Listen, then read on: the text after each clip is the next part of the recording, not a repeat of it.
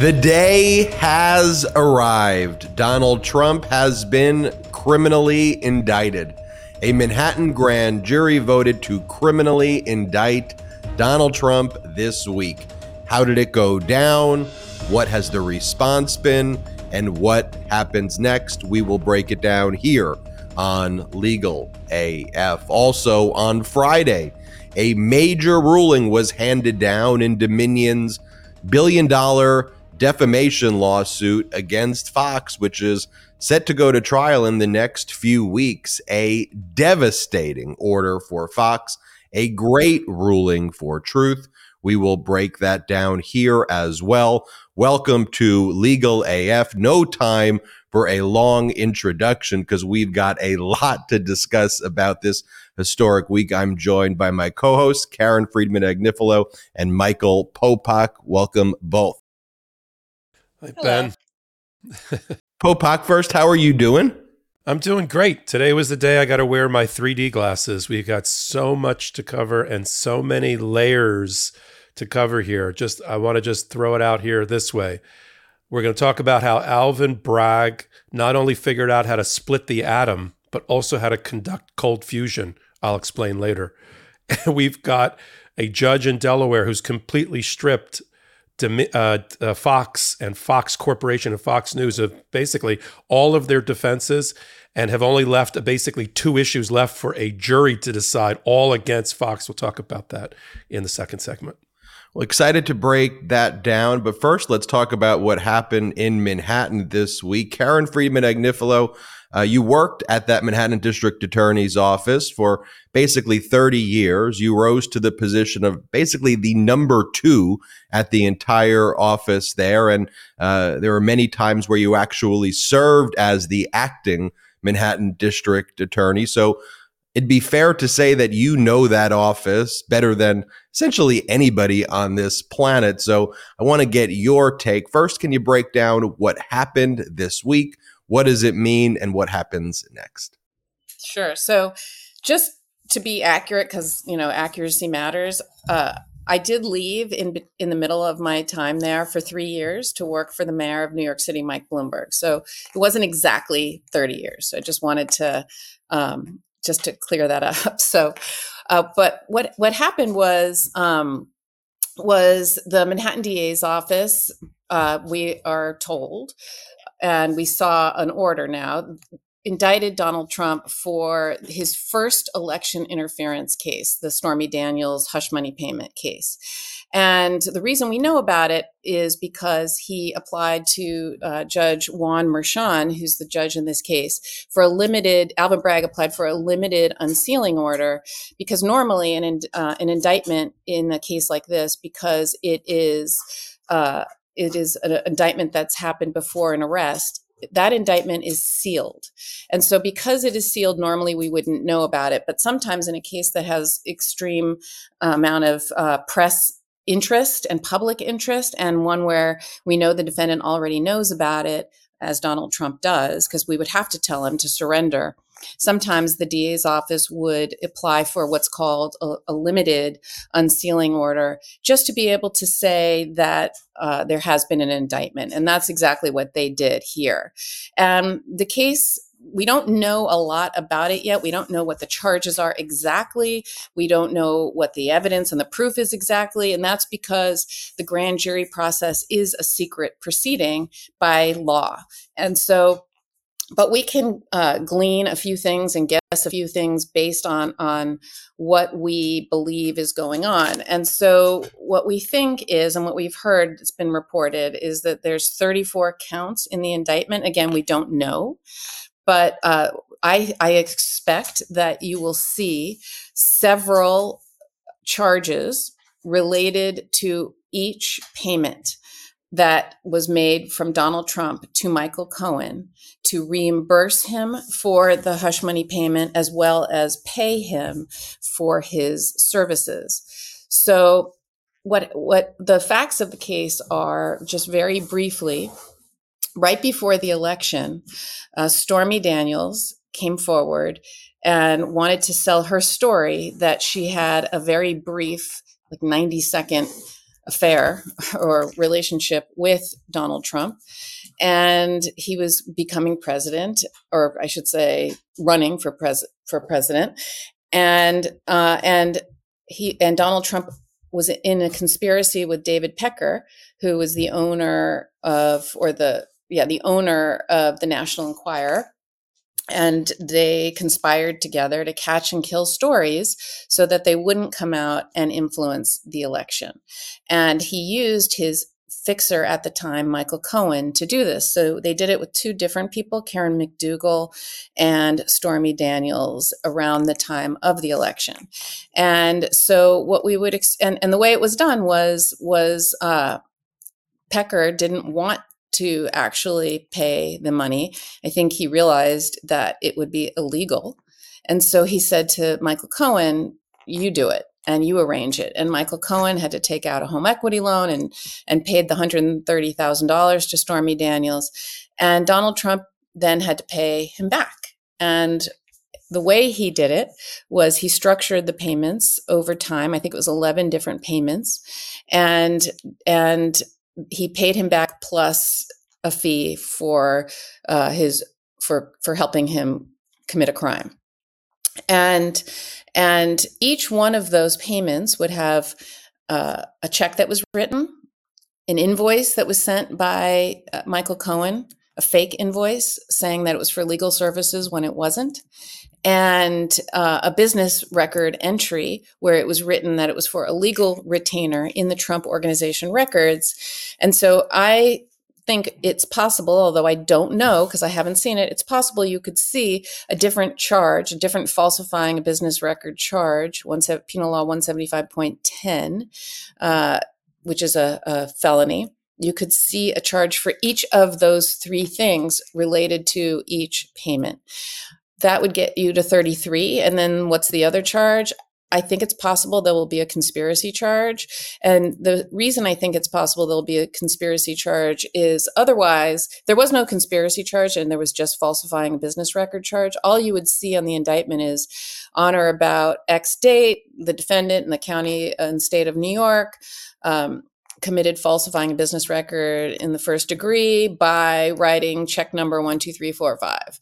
I mean, that's literally what an indictment says. And maybe has one other, set by writing check 12345 and indicating that it was for a legal payment when it was not or something. It's like very brief what an indictment language is, unless you charge a conspiracy. And if you charge conspiracy, it's all about the agreement the criminal agreement between two or more people. It talks about what the purpose of the agreement was, what they wanted to accomplish, and then you have to prove overt acts in the conspiracy, and the overt acts are actions that you take in order to complete the conspiracy. So for example, if Popak and I said we were going to rob a bank together and we were talking about it and we both agreed, okay, we're going to rob a bank together, but we don't do anything about it, then it's not a crime. It's not a conspiracy. Karen, don't reveal our pre-show discussions. But it's literally, it's not a crime because all we did was just talk about it and agree. Unless we commit some overt act to do it, then it doesn't count yet. So you have to do something. Like we say to Ben, can we borrow your car and will you be the getaway driver for us when we rob that bank? And if Ben says yes and drives the car over, that's an overt act. That's something that was done, even if you don't ever go and rob the bank. It doesn't matter. We conspired to go do it, and we took a step forward doing it. So you have to have an overt act. And what I bet they will do if they do charge conspiracy is they will have many overt acts, and it'll include all of the various discussions that were had between people about catching and killing stories, about influencing the election, about, for example, an overt act could be the tape that Michael Cohen had with Donald Trump regarding the Karen McDougal payment, which was a different hush money payment about a 10-month affair that they had before he even met Melania. And so if I were them, I would want that evidence in the in my case. I apologize for the noise, but my dog had surgery and he has to be with a cone around his neck and on a leash. And so he's not happy about it. And he's moving around. There he is. You all know Boogie. He has been on this podcast before. So he is not happy. So that's what that noise is. And I apologize. Anyway, so if I were the prosecutor in this case, I would want the evidence of Karen McDougal in this particular case, because the defense saying, oh, this was just about, I didn't want to embarrass Melania. This had nothing to do with the election. The reason that has a little bit of legs, it's not going to prevail. But the reason why it's going to have some legs and be a little bit of a defense is because he was cheating on Melania. She had just given birth to their son, Barron, I think a couple of months earlier. And he's out cheating on her with a porn star. And so he can make an argument that, see, this was just about saving Melania, although I'm not really sure Melania would check out the books and records of the Trump organization, but that's his defense. Karen McDougal, you can't really make that same argument. That was an affair that happened in, I think, 2006, before he even was married to Melania. So he wasn't cheating on her. So why was he paying her off, right? It wasn't to save Melania.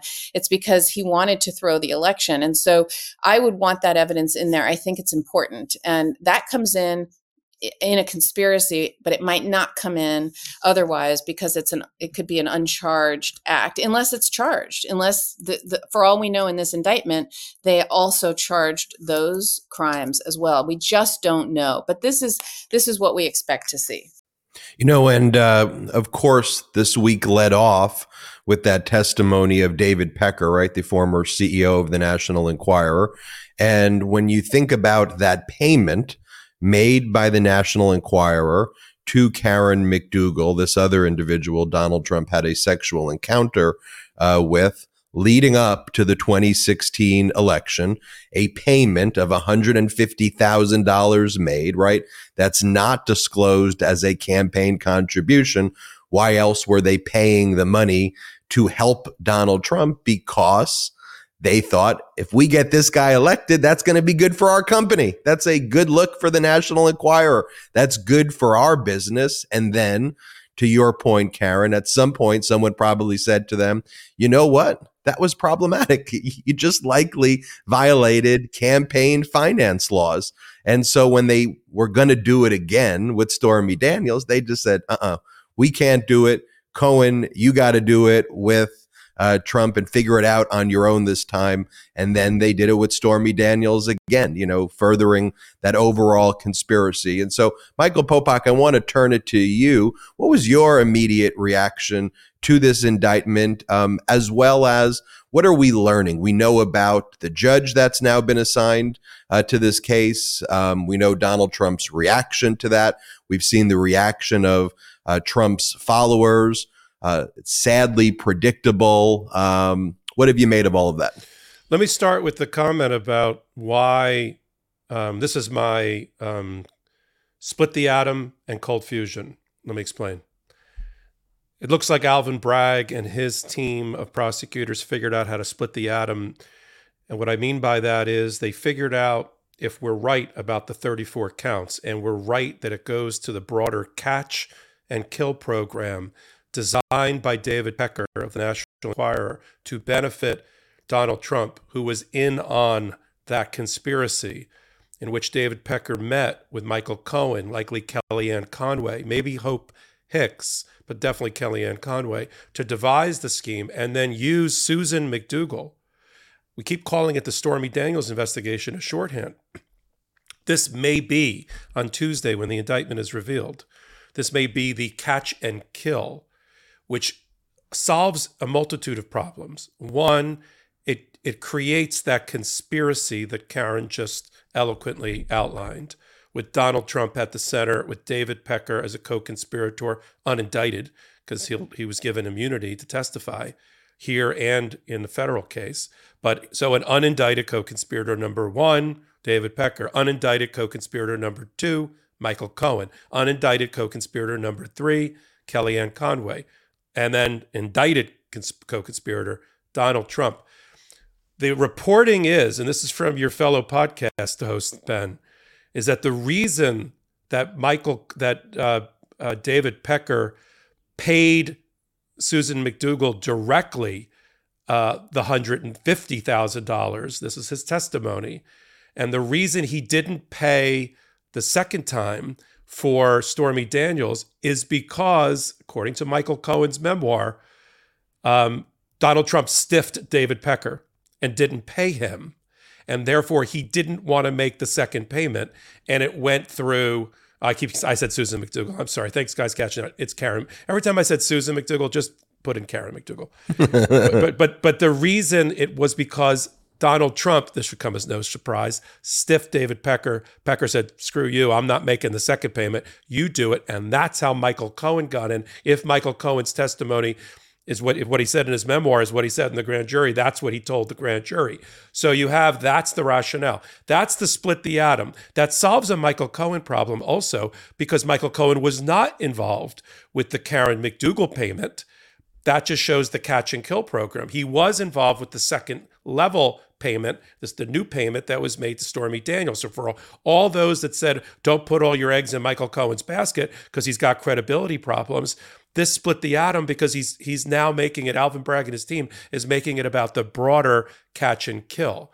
As to cold fusion, how did he solve that? We're going to see it when we see the 34 counts. That's a hell of a lot of counts. Even if you take the 11 or so structured payments that we think were made back to Michael Cohen to repay him for going on his home equity line and then getting additional bonuses and a gross up payment so he didn't have to get hit with income tax by having that money come into his law firm and have it be seen as income.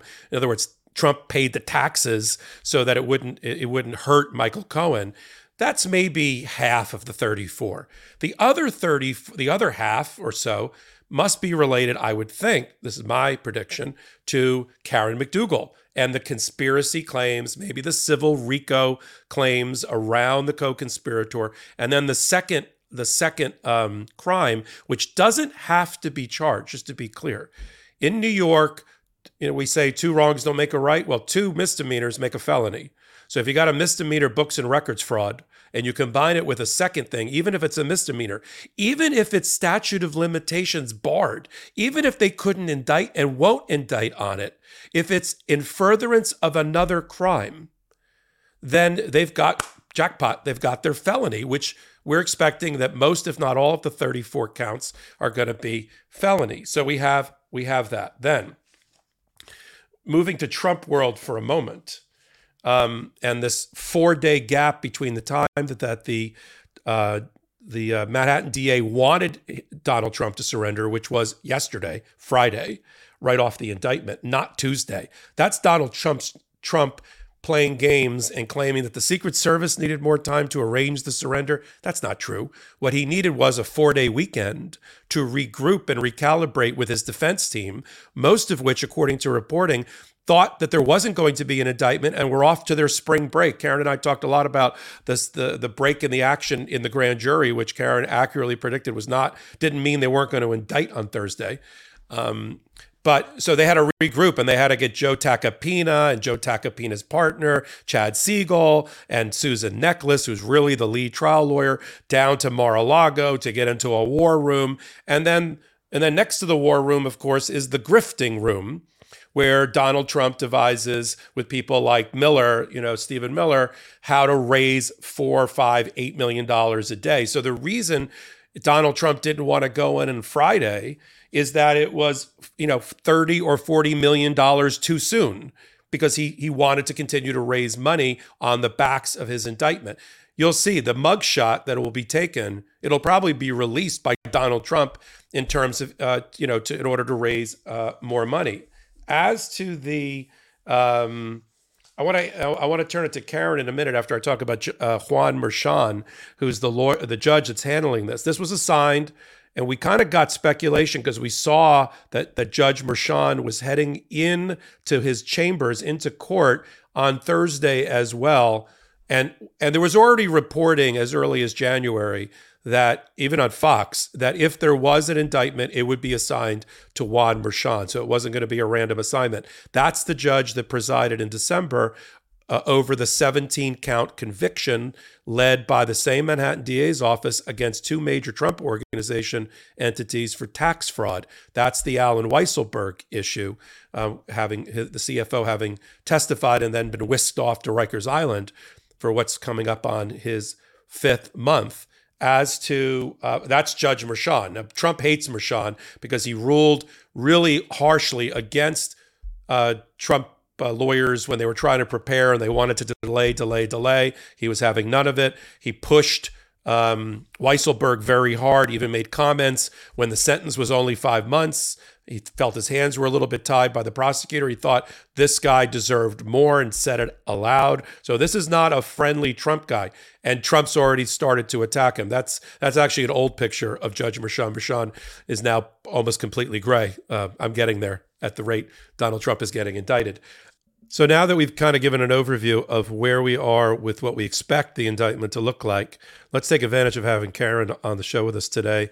And Karen, why don't we move it forward and talk about what happens next? You know, now that we know what's happened, as we said on Wednesday's show, you know what happened. What happens next? I can't think of anybody better to do that than you. And before doing that, let's just take a quick break, then back to Karen Friedman-Agnifilo on what happens next. This episode is brought to you by our sponsor, BetterHelp. Getting to know yourself can be a lifelong process, especially because we're always growing and changing. The last few years especially have been a wild ride, filled with my own personal self-realizations and growth. Therapy is all about deepening your self-awareness and understanding. Because sometimes we don't know what we want or why we react the way we do until we talk through things. BetterHelp connects you with a licensed therapist who can take you on that journey of self-discovery from wherever you are. I personally have benefited directly from therapy, allowing me to talk through and work through experiences in my past that were unknowingly having a major impact on the way I go about my day-to-day. Therapy is an incredibly helpful tool for learning positive coping skills and how to set boundaries.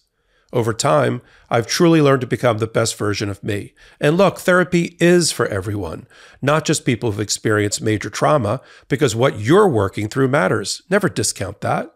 If you're thinking of starting therapy, give BetterHelp a try. It's entirely online, designed to be convenient, flexible, and suited to your schedule. Just fill out a brief questionnaire to get matched with a licensed therapist and switch therapists anytime for no additional charge. Discover your potential with BetterHelp. Visit betterhelp.com/legalaf today to get 10% off your first month. That's BetterHelp, HELP.com/legalaf. Okay, we are back with Legal AF. Karen Friedman-Agnifilo, the $1 million question, the $1 billion question, the question to save our democracy, frankly, is what happens next? Can you walk us through that process? Yeah, so what's happening right now is law enforcement is looking at logistics to see how they're going to get Donald Trump in and out of the building. They're looking at different routes to get him to the building as well as in the building. And they're going to clear most of the other cases in the building for the afternoon because he's surrendering for arraignment on Tuesday. And so what typically happens in these surrenders is you make the arrangement to surrender in the morning, and then the arraignment is in the afternoon because that way you get all the paperwork done and then you go to court. And so they are apparently the Manhattan DA's office wanted to do it on Friday, but Trump wasn't ready. So he's doing it on Tuesday if he voluntarily surrenders the way it's been reported he will. But I still wonder whether he will pretend that he was trying to surrender, but his Mar-a-Lago people weren't allowing him to. And Ron DeSantis said he won't extradite him, but let's assume he's going to actually surrender. So right now, law enforcement is working on logistics to get him into the building. He will go to the Manhattan DA's office. He will be brought in with his Secret Service detail, who will not leave his side the entire time since he's under their guard. He will be brought into a place where he is processed. They will fingerprint him. They may or may not photograph him, believe it or not, because I can imagine a scenario where law enforcement is considering whether that's necessary. You know, the whole reason you would photograph someone is in case they flee to another country, you need a photograph of them to find them. We obviously know what he looks like, and it's hard to keep a mugshot. It's hard to keep it not leaking out. And can you imagine what Donald Trump would do with that photograph? He'd probably, as Alan Dershowitz said, use it as a campaign slogan. So I wonder whether law enforcement will actually do it, but who knows? Let's see. So he could also be handcuffed. Again, that's what normally happens, but I doubt that will happen here because he's under guard with the Secret Service anyway. So I don't know if all the normal things that normally happen will happen. The one thing I can guarantee they will do is fingerprint him. And those fingerprints will be then uploaded into a database that then generates a rap sheet and a New York State ID number or a NYSID number, just like every person who's sitting in Rikers Island, including Alan Weisselberg, has. Anybody who's ever been arrested has a NYSID number and a rap sheet. And Donald Trump will have one of those. Then he will be brought to court where we will, that morning, the DA's office will go and ask for an unsealing order to unseal the entire indictment. And we will see the charges, I anticipate, before the arraignment on Tuesday. Then he will be brought into court in Judge Merchan's courtroom, where they will figure out a way to get him there where it's not necessarily through the regular hallways. I am told that the other court matters that are going on, all the other trials, et cetera, are all stopping at lunch. And so at 2:15, there will really be nobody up there except the necessary people and then some press who will be outside the courtroom and will capture him going in. It's discretionary whether a judge can allow cameras in the courtroom. We'll see what Judge Merchan allows. That's a sketch right there of a sketch artist will definitely be allowed in. So we will see sketches of the proceeding for sure. Whether or not we see photographs or whether we see one video feed will be up to the discretion of the court. So I don't know what the answer will be. I'm trying to get a seat in the courtroom. I usually would have no problem getting in, and let's see if I can, because of Secret Service, it is kind of an issue, but I have all the feelers out. I've asked all the right people. And so hopefully I can get in there. But so the next thing that happens is he will be arraigned. He'll be told what the charges are, and then he will probably plead not guilty. I'm sure he will plead not guilty, and then the case will be adjourned for motion practice, and it'll proceed like every other case, and that's it. Bail will not be set because this is not a bail eligible crime.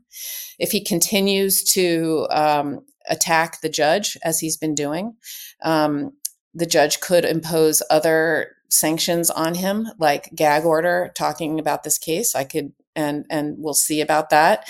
So this is a judge. Judge Merchan is a judge's judge. He's very no nonsense, and he calls balls and strikes. He's not a pro prosecutor or pro defense judge. He's not one that speaks more than necessary. He's just a great judge, and he can control his courtroom. So we'll see what he does to Donald Trump. That'll be interesting to watch. So, Karen, the process that's going to take place is called an arraignment. You said then he's going to get arraigned. Can you just paint that picture? And I'm not going to ask you to actually paint the actual court sketch, but can you paint the picture for our audience just of what that actually means? Does the judge read the charges? Can the person waive a reading of charges like that happens in California? Does the judge have to go through each and every charge? And does Trump have to say guilty or not guilty to each and every charge? And then after that takes place in the courtroom, then what happens? Is it then just go through the normal procedure? Is there a right to a speedy trial? Can you waive that right? What's the time frame that we look for after this arraignment? But let's first start with, what's the arraignment? So the arraignment is the process by which you inform someone of the charges. And this is called the Supreme Court arraignment because the trial court in New York is called the Supreme Court, believe it or not. And so this is his Supreme Court arraignment where he will be informed of the charges in the indictment. So you'll have a judge, a court reporter, you'll have two tables, one with a bunch of prosecutors, one with the defendant, who is Donald Trump. He will now be called the defendant. And he will be at the table with his lawyers, and the judge will basically say to him, Mr. Trump, you have been charged under indictment number 12345 with 34 counts of X, Y, and Z. Do you waive? And then the defense attorney usually waives the reading of the charges, but not the rights thereunder, is what they normally say. But you might not waive it. He might insist on the judge doing it the way, where you have to read all the charges, but typically they waive it like they do in California. And then they officially ask him, how do you plead? Please enter a plea. Do you plead guilty or not guilty? And usually they plead not guilty. And normally he would not say another word, right? Because you got a court reporter taking it all down. Normally the lawyer speaks and you never hear his voice other than his plea. We'll see, because it's Donald Trump, what he may or may not say. And but really the arraignment is an opportunity to do a couple of things. Number one, you inform him of the charges that he's being charged with. Number two, it's where bail conditions are set, if there would be any bail. But here, because it's not a bail eligible offense, there will not be any conditions. It is any notices that the prosecutor wants to or needs to file on a case. So there are certain legal notices that you have to file, like, are there any statements that you intend to use against the defendant at trial? If that's the case, if there are any statements that you have made, the prosecutor has to serve notice of those statements within 15 days of the arraignment. Normally, they just serve them at arraignment. So we will know, are there any statements that he has made, whether it was in the course of they're really statements, they're statements that are made during, if you are in custody, is those statements. So you have to be, it's custodial interrogation. Those are the types of statements, but that you have to serve notice of, because those are the ones that are required under this notice. However, there might be other statements that they might serve notice of where he wasn't in custody that they want to use, like statements that he made about the case previously. So we might hear of any of those statements that they want to use. The other types of notices definitely don't apply here. So I'm not sure you'll hear of any other notices. And the prosecutor also will likely serve a statement of facts. I think in this case, they will do that so that because the prosecutor is bound by ethical rules not to talk about a case outside of what's said in court. And so if there are facts that you say in court, then those facts can be in the public realm and talked about by the prosecutor. Since here, that may or may not be done, they probably will file a statement of facts, or unless it's all in the conspiracy. So I think you'll see that. And then it'll get adjourned for motion practice. Now, there is a speedy trial in New York, like everywhere else, where you have to go to trial within 6 months you have 6 months of chargeable time. that you have to go to trial, but the clock stops and pauses at various times if the defendant wants it to. If the defendant doesn't want it to, if it just want to go forward, then this would go to trial in 6 months. But we anticipate that he will make motions and legal arguments and motions. If he wants to make motions like the statute of limitations has already run, could be one motion, or I want to suppress certain evidence, could be another motion, or I want a change in venue because I can't get a fair trial in Manhattan because people in Manhattan hate me, or I want a new judge because judge, you were so vindictive towards the Trump org. You already said that you hate me and I want a new judge, or he's going to make all kinds of motions. Who knows? They're going to make motions. All of that pauses the time, and none of that's charged to the prosecution. So he, though, I think is going to make lots of motions because his number one legal tactic is delay. Judge Merchan, however, will keep an eye on keeping this case moving. And so I anticipate, although there will be reasonable motion practice allowed, which is usually 45 days for the defense to get their motions in, and he will also challenge the sufficiency of the grand jury. By the way, that's something you can do in New York that you can't do federally. And I don't know about California, but federally, the grand jury is very much a closed. You don't really get to see what happens there. In the state, a defendant can challenge the sufficiency of the grand jury evidence. So he'll probably make motions about whether or not the bump up, so the falsifying of business records, the way Popak was saying, you have to have committed another crime to make it a felony. He's going to challenge whether the crimes that were presented to the grand jury are ones that can be relied upon, like a federal election charge. So he'll make all kinds of challenges like that, and that'll all happen during a reasonable motion practice period. And then the prosecutor will respond to the motion, and then the judge will decide. So that's what will happen next. Popak, I want to give you the final word on this historic week when we're talking about this criminal indictment. Popak. I've seen all of the social commentary, mainly by the right-wing MAGA, about what a sad day it is in criminal justice and the history of criminal justice. I think Chris Kice put it, for this to happen. There's one person that is to blame for this in a series of what we expect to be indictments over the next several months, and that is Donald Trump. Donald Trump was a grifter and a fraudster and a scam artist dating back to his time working next to his father, Fred Trump, all the way through his running of casinos, running them into the ground in Atlantic City and grifting all along the way, to the Celebrity Apprentice, to the grifting and the fundraising that he did around that. Even before he decided to enter office, he was not qualified to be the president of the United States, but he was on a stage with 16 other people that nobody knew, and so he ended up becoming the president of the United States. And then he established the same kleptocracy in the Oval Office and in the West Wing as he had in business his entire life. And now all of these things, they are his fault. Okay, so the MAGA Republicans are like, oh my God, up in arms, he's being indicted for something that happened in 2006, and it's a porn star, and it's a this or that. It is Donald Trump's conduct and behavior that a grand jury, independent grand jury of 23 people in New York, have decided is a crime. That it's not in the right order that we would all like.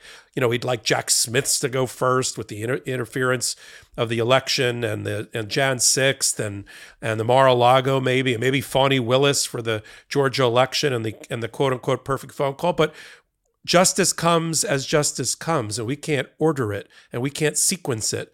But that doesn't mean he should be let off the hook because the smaller of the three crimes, if we're ranking them, is the one that got out of the chute first. He's going to be held accountable. If we've learned anything from Thursday and the way Alvin Bragg, much maligned, but now will be a historic hero for doing this, for coming out of the buck, for getting right on the facts and bringing this case, because the buck stops with that prosecutor. It is the case that was ready now. The other cases will be ready in their own time.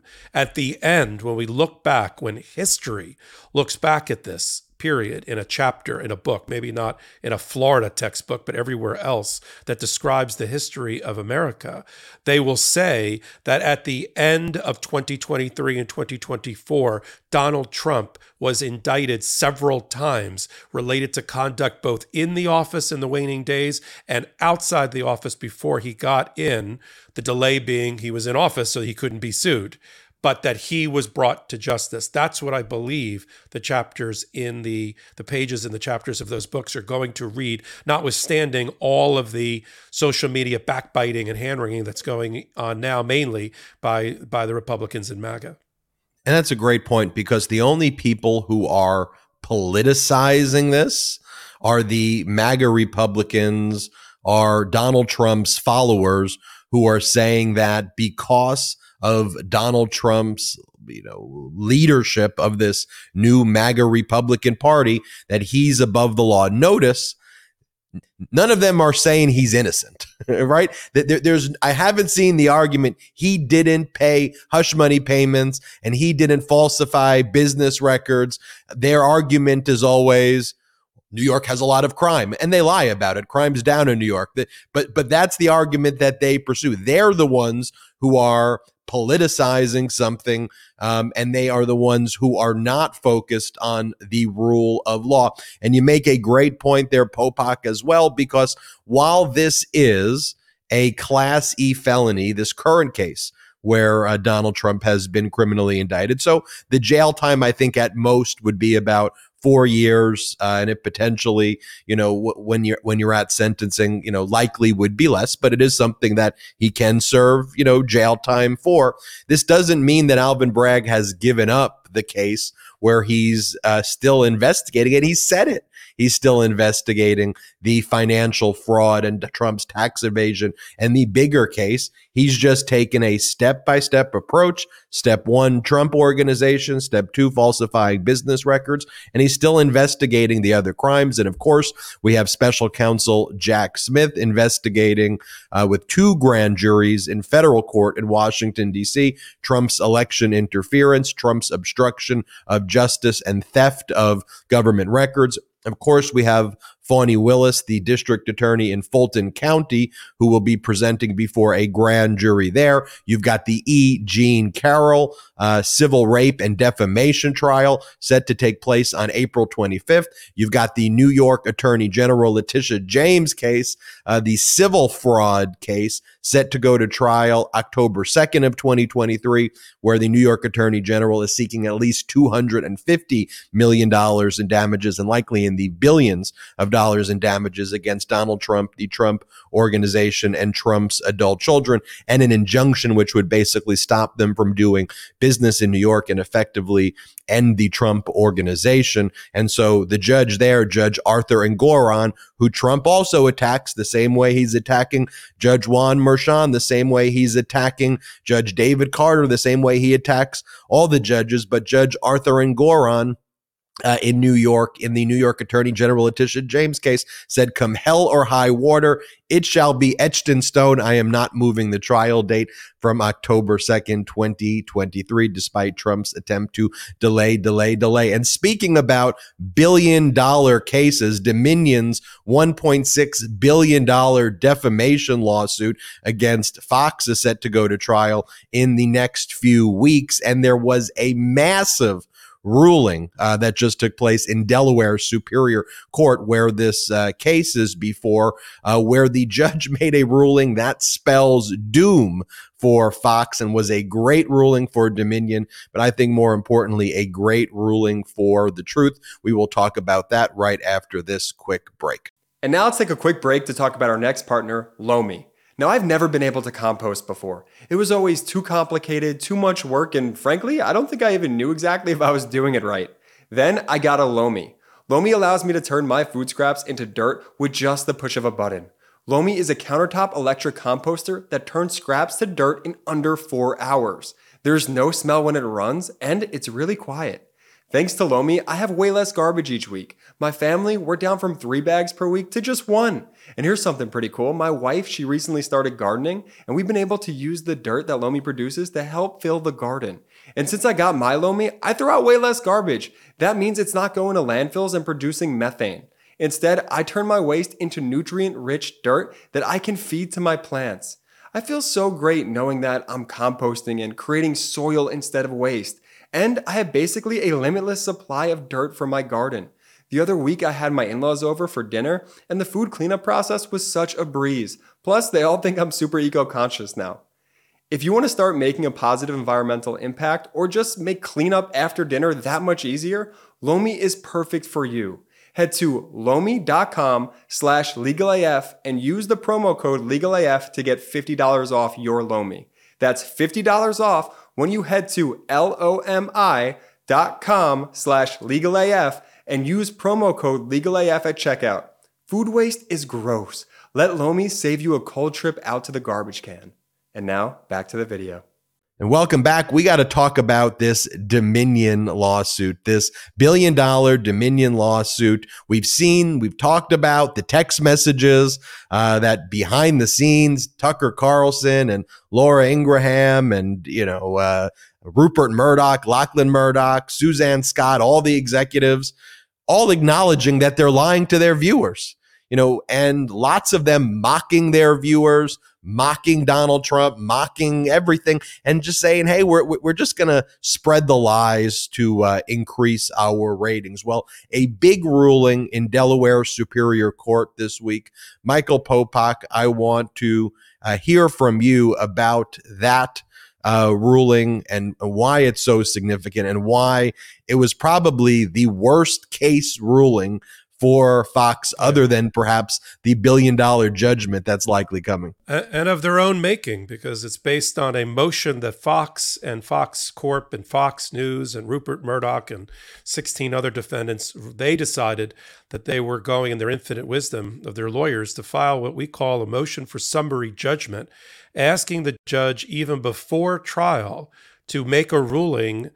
And what they asked for is to find that there was the statements that were made were not false against Dominion voting machines, that they were connected to Venezuelan government and Hugo Chavez, that they bribed U.S. election officials to get their equipment in, that their equipment could be easily and was hacked to favor Trump over Biden, and all the rest of that was said on a loop ad nauseum every day, every hour on Fox, whether it was Lou Dobbs or Jeanine Pirro or Tucker Carlson or Hannity or the rest, against this poor company, Dominion, that was founded after 2000 because of the hanging Chad problem in Palm Beach County that got Bush elected over Gore. That's the reason they created their safe technology, their new technology.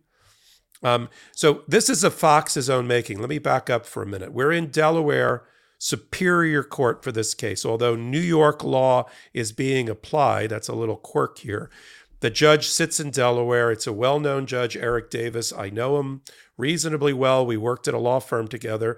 He was a partner at Skadden Arps down in Delaware, and there's a number of seats on the Delaware courts that are reserved for certain law firms. I'll leave it at that. He's sitting in the Skadden seat, if you will, at the Superior Court, which handles the damages type cases. The Chancery Court, which you and I, Ben and Karen, talk more about on this show, really deals with corporate control issues and equity issues, a little bit of damage, but it's a slightly different court. This is the wild, wild west as far as Delaware is concerned. Although Eric Davis is a very prim and proper judge, he's a poker player. You can rarely tell what he's thinking in the courtroom.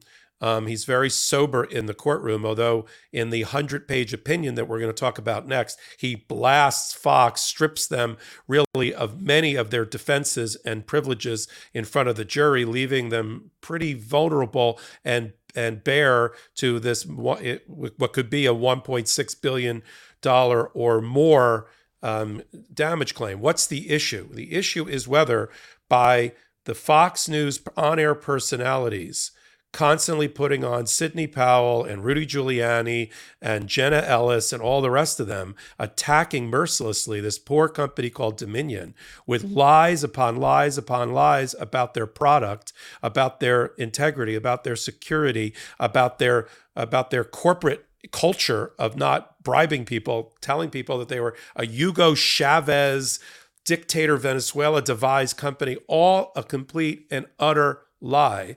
And then we ripped the curtain off in discovery, the process of the exchange of information between parties, which the judge cites over and over again. Ben, on this show, on the Midas Brothers show, on all the hot takes, we gave out as much as we could of the emails and texts that were revealed in discovery that blew the hole in the whole argument that the Fox Corporation and Fox News didn't know that these were lies, wasn't doing it for profit, wasn't doing it for their ratings, wasn't doing it because they cared more about lining their own pockets with ad dollars than they did about this Dominion voting. It was just entertainment to them. This is just entertainment. They didn't care about defamation. Now, in order for them to prevail at trial, Fox News has a defense, and the defense was what we call actual malice. Because if I defame Ben or Karen, if I say something it's demonstrably false against them, and they're not public figures or limited purpose public figures, then me just saying it and publishing it, which means I tell a third person, whether in writing or out loud, and they're damaged, or it is presumed that they're damaged by the nature of what I say, they've got a defamation case against me. And I can't use as a defense that I didn't mean it, or I thought it was not true, or not it is true, or other types of privileges that go along with defamation. I'm dead. But news organizations often try to hide behind and use as privilege the First Amendment. And the First Amendment, as expanded upon in a Supreme Court case from 1964, which we talk about a lot on this show over the course of time, called New York Times versus Sullivan, the Sullivan case, basically says that in order for a news organization or anyone that's a public figure, which in this case, Dominion would be arguably a public figure, in order for defamation to be proven against them, to award them damages, there's one other element, and that element is actual malice. It's a doctrine that was created by the case. And actual malice means that the person making the false statement also knows or should have known that the statement is false. If I just pass along some gossip, but I don't know it's false, I probably don't satisfy actual malice. So Fox News has been trying to hide behind the flag of the First Amendment. First Amendment, we're a news organization. We're just neutrally reporting things. We're not doing opinion. This wasn't us saying that the Venezuela had infiltrated Dominion, or that the Chinese had, or that they had brought. That's other people that were on our show, and you can't hold us accountable for that because we're a news organization. And this judge has already had a dress rehearsal for this case because he's also the judge involving Smartmatic. And Smartmatic is another relatively smaller election equipment company, software company, that I think has one client. I think it was Los Angeles at the time, who also got maligned at the same time by Fox News. And they have a parallel case also in Delaware, also in front of Eric Davis. So if the Fox News wanted to figure out whether they were going to win or lose their motion, all they had to do was go read the Smartmatic opinion by Judge Davis, in which he said there are limits to the First Amendment. You are not allowed to hide behind it, and you're not allowed to say things that are scurrilous and scandalously wrong, even if you know that they are. So I don't want to hear about the First Amendment, and he let the Smartmatic case go forward. Here, Fox decided in its infinite wisdom, let's try to get the judge to rule before trial that we didn't defame, that the elements of defamation are not met. It wasn't defamatory. In other words, it wasn't false, the statements that we made. It was opinion, that's a privilege. And we didn't do it with actual malice, and they don't have any damage. So, Judge, we win the case. Tell us now. Do it before a jury trial. And the judge came back in a 100-page decision and quoted from texts and quoted from emails, including ones that had a lot of bad language in them, but then ended up in Eric Davis's order, and said, let's go through the elements and let's see what I can do on summary judgment for you now. Okay, on the element of false statements, I find as a matter of law, the jury doesn't have to decide this, that everything you said about Dominion was false. So when the jury comes in for the trial, there will be a trial, the jury will be instructed that prior to the jury being impaneled, the judge has already made certain decisions in this case. And let me read you what they are. The falsity of the statements have already been established for you, ladies and gentlemen of the jury. That's not for you to decide. You are to assume that everything that Fox and the Fox people said about Dominion is false. Let's go to the next element on summary judgment. On summary judgment, are you entitled to a privilege because you're just a journalistic entity, a news organization, neutrally reporting the news? And the judge says you're not, because you went beyond neutrally reporting the news, so you don't get the benefit of that privilege. And one of the privileges you raised isn't even a privilege anymore in New York, the judge said, so we ripped that away from you. Now let's go to publication, the second element of defamation. Did you publish it? And did you publish it Fox News? And did you publish it Fox Corporation? And did you publish it Rupert Murdoch and the rest? And on Fox News, he said you published. So the jury's going to be told the second element of defamation is also already decided for you before you got here. There's publication and there's false statement. As to Fox Corporation and to the others, he's going to let the jury decide based on the evidence whether the close relationship between Fox News and Fox Corporation, and there was plenty of evidence of that, means that they're also responsible for and found vicariously liable for publication. So that'll go to the jury. Is Fox Corp and Murdoch also a publisher of these false statements? And then lastly, the judge said, as to damage, I'm letting the jury decide that. So you say it's way under 1.6 billion, Fox News. The jury decides that. That's a jury call. We let them pull out their checkbook at the appropriate time. And then the last major issue was, can I decide as a judge now whether actual malice has been proven by Dominion based on all these emails and text messages, like Tucker Carlson saying, will you please fire that reporter for Fox News who says there wasn't any election interference? For F's sake, the stock price is going down. And all the other internal emails like, what the F? This is, when Giuliani or Jenna Ellis or Powell, Sidney Powell, and the back door, they're all saying offline, this is effing nuts. This is mind-blowingly nuts. This doesn't make any sense. This is fake. This is phony.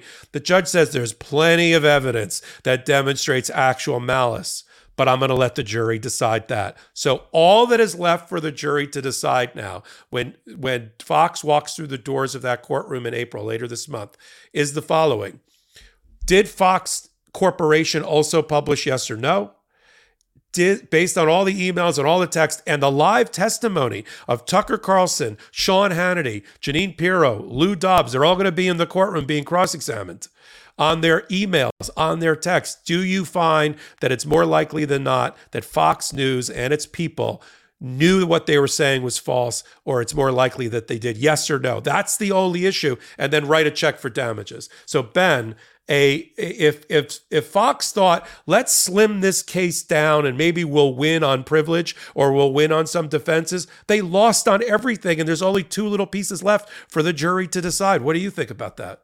Well, not only did they lose on everything, but in a defamation case with a public figure, right? Dominion, for purposes of this case, is a public figure.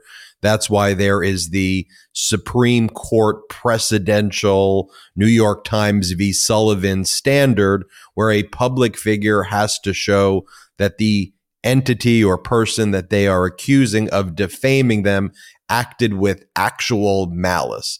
It's not enough to show, in this case, that Fox merely acted negligent or that Fox made a mistake.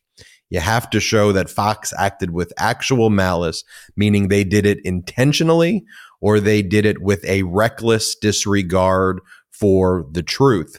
And for a plaintiff bringing a case like this to even bring a summary judgment, the defendant's always going to bring that summary judgment in a case like this to try to not get the case before a jury and to try to get it dismissed. And so just so everybody, knows the process and procedure, usually early on in the case, someone who is sued or an entity that's sued will file a motion to dismiss. For purposes of a motion to dismiss, they have to, the court has to accept as true all of the allegations in the lawsuit, all of the allegations in the complaint, and see whether the plaintiff has asserted the elements. That's usually easier to get past. But then on a summary judgment, what the decision ultimately is based on is whether after now discovery takes place, after all of the facts are developed, has plaintiff established the elements based on all of the facts? Or is there any disputed facts here that should go before a jury? And one of the, to Popak's point, what a party bringing a summary judgment argues is that it's undisputed, that no jury could disagree with us that in this case there was no defamation that takes place. That's what Fox was trying to argue, that every reasonable juror would agree with us. We did not defame Dominion in this case. But here, Dominion also filed their own motion. There were dueling motions, and Dominion said, there's every single reasonable juror. There's no jurors out there who would disagree with us when they heard these facts. Everybody would look at this and said, Fox defamed us. So these dueling summary judgment motions were filed. And ultimately, to your point, the judge said, Fox, you lose everything, basically. Like, your summary judgment is completely defeated. This case, you're not going to be able to dismiss this case. None of the elements you defeat. And so, Fox, I'm denying your summary judgment motion in total. However, when it comes to Dominion, I am going to grant your summary judgment on that element of falsity. I am going to also say that Fox can't assert their privileges. I'm also going to say, with respect to the news division, that there was a publication. So I'm actually going to say that, and no reasonable juror could disagree with me, is what the court's saying. And so the judge is saying exactly what you said. When the jury comes in, the judge is going to instruct the jury.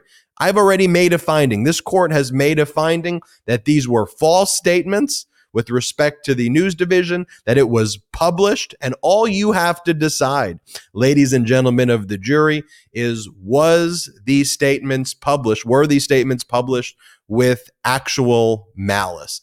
Was it intentional or with a reckless disregard for the truth? And then what Dominion's going to do is show all those text messages and say, look, they knew. Of course it was intentional. They said they intended to do it. It doesn't get more slam dunk than that. Look what Murdoch said. Murdoch said he intended to do it. Look what Hannity said. Look what Tucker said. Look what Laura Ingraham said. Look, they fired this person who was actually trying to tell the truth. So I think it is a big ruling. And you know, and one other point I'll make and throw it back to you, Popak, just to finish out this topic. And then I want to hear from Karen just about this historic week in general. But I think, look, this isn't the only defamation case that Fox is involved with, right? Smartmatic, another company that Fox spread these conspiracies about, they've sued for $2 billion. And trust me, all of the judges are seeing these rulings, right? And I think Smartmatic is also, at least for the ability to say, for its persuasive authority, tell the judge in its cases, and other people who have sued Fox will tell the judges in their cases, take a look at what this finding was. There was a finding that Fox was publishing false information. Popak, finish out this topic. Yeah, I think we've hit it exactly right. And just as a practitioner, like Ben, you and me and Karen, they had a choice, Fox, when they got faced with the Dominion summary judgment, which you and I combed through methodically to pick out the hundreds and hundreds of emails and texts that they included to support in an appendix, a Dominion summary judgment. I thought at the time, all right, well, Fox will, which is what I would do in this situation, they will try to defeat the summary judgment based on the way you framed it, Ben, by arguing that there are material issues of fact in dispute. So in dispute that only the trier of fact, which in this case is the jury, can resolve it before applying the law. That is the standard for summary judgment. So when I'm faced with a summary judgment, I rarely, to be frank, it depends on the case, but I rarely bring a cross motion for summary judgment. A, because of the fear of what could happen here. I at least want to get to a trial. I don't want to have a judge rip away, or find, cherry, two of the elements of a major claim against me before I even got my shoes tied to go into the courtroom, or have my defenses stripped away. So what I would probably do strategically is just throw a lot of competing emails and texts at the judge, and if there are any, and deposition testimony, because we know Rupert Murdoch got deposed a couple of times, and Lachlan Murdoch, and executives that none of us had ever heard of before, but that are key people at Fox News, and the Hannitys and Pirro and Dobbs of the world, and said, Judge, look, there are so many issues of material fact and dispute about whether actual malice happened, what we knew, what we didn't know, what was communicated between these various departments and divisions between Fox News and Fox Corp. It's got to go to the jury. Let's go to the jury, and we'll deal with it then. Then you've got an opening if you're able to defeat the summary judgment, if you can. You got an opening, you're still in it as a defendant to try to negotiate a settlement or find an exit strategy, or, take your shot at court to try to convince a jury in Delaware better than this one judge who, from prior rulings in the related Smartmatic case, is probably against you on all the First Amendment stuff. So I wouldn't have done it this way, but it's too late now. Yep. That's what they chose to do. And now they're walking in with an arm and a leg and another arm tied behind their back as they try to defend this case in front of a jury. One of the fascinating things about this episode in general is starting off talking about the criminal procedure, and there's no one with more expertise, or among the people with the most expertise, as Karen Friedman Agnifilo. I know you're humble, Karen, so I will throw that out there for you. But I think there's no one in the world who knows more about Manhattan District Attorney practice than you. And then on the civil side, to hear from Michael Popok, his specialty. So you got to hear both the criminal side and the civil side on these very important cases. But I, of course, want to close out this episode here with you, Karen, and just about what a historic week this is. One of the other points I think is important as part of the criminal procedure, right, is Donald Trump's going to also have to show up to each of these hearings because it's a felony in New York. So maybe just talk to that briefly. But more significantly, how historic this week is. You see Donald Trump attacking Alvin Bragg's wife, the Manhattan District Attorney's wife, and doxing her. The Manhattan District Attorney's offices did the right thing. Yes, it's courageous, but I'm not sure they view it that way. I think they view it as we were just following law and order, and this is law and order. If someone commits a crime, they get prosecuted for the crime. So I want to give you the final word on this historic episode of Legal AF. Look, I can't overstate how historic this week is. The New York Times, when he was indicted, I actually took a picture of it on my screen because I don't get a physical copy anymore. I mean, it just says Trump indicted. It's, absolutely historic in a way that you can't overstate the fact that charging a former president of the United States with a crime has never happened, in our nation's history. Obviously, many politicians and former politicians and even vice presidents have, but never a former president. And what's sad isn't that he was charged, but that we elected somebody who commits crimes, has committed crimes. And frankly, one thing to keep in mind about this particular case is every single time that he wrote a check to Michael Cohen or entered a false record in the business records, he was absolutely committing a crime while president of the United States, sitting in the Oval Office. And I just think that's something to think about, that you have someone who is committing a crime as a sitting president. And that is something that we can't stand for as a society or a democracy. And I am so proud that the Manhattan DA's office under Alvin Bragg continues the same excellent traditions that were started under Robert Morgenthau, who hired me to work for him, and changed my life and my career trajectory, obviously. And then Cy Vance, who I worked for more than a decade, and now Alvin Bragg. The Manhattan DA's office has always done some of the most consequential prosecutions in the country. It has been known as one of the leading prosecutors' offices in the country because it takes on cases, big or small, without fear or favor. And so I couldn't be more proud of the office continuing that great tradition. And just to end this with what Ben was saying, in a criminal case, unlike a civil case, a defendant is required to appear every court appearance. Occasionally, if there's a logistical or some other issue, you can waive his appearance.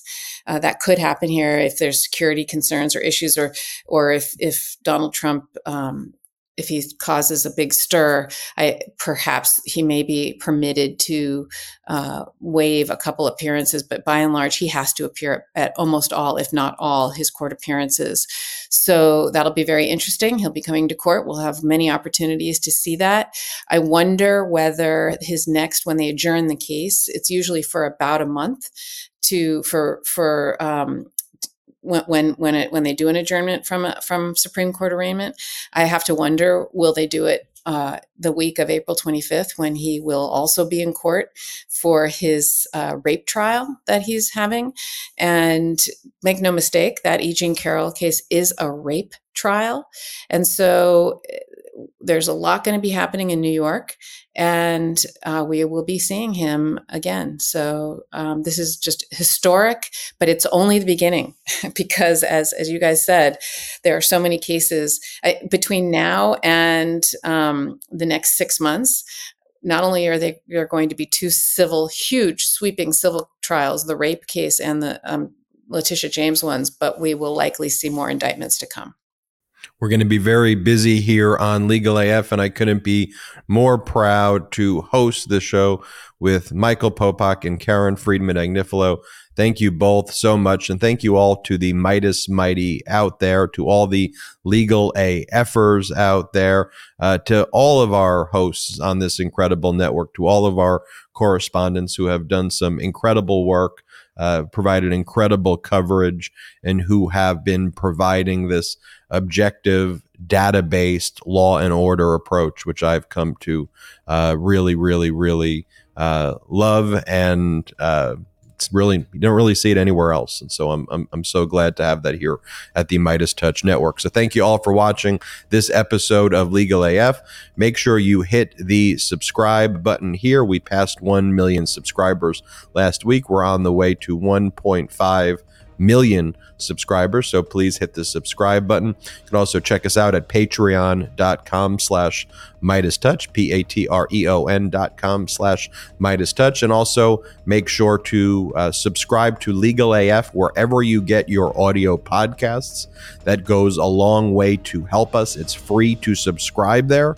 So once this show ends, if you are a YouTube watcher, please go and subscribe on our audio podcast. It'll take you 30 seconds. Just go and hit subscribe on Legal AF and leave a 5-star review.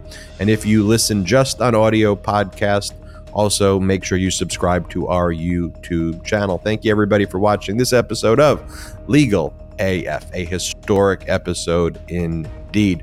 Shout out to the Midas Mighty.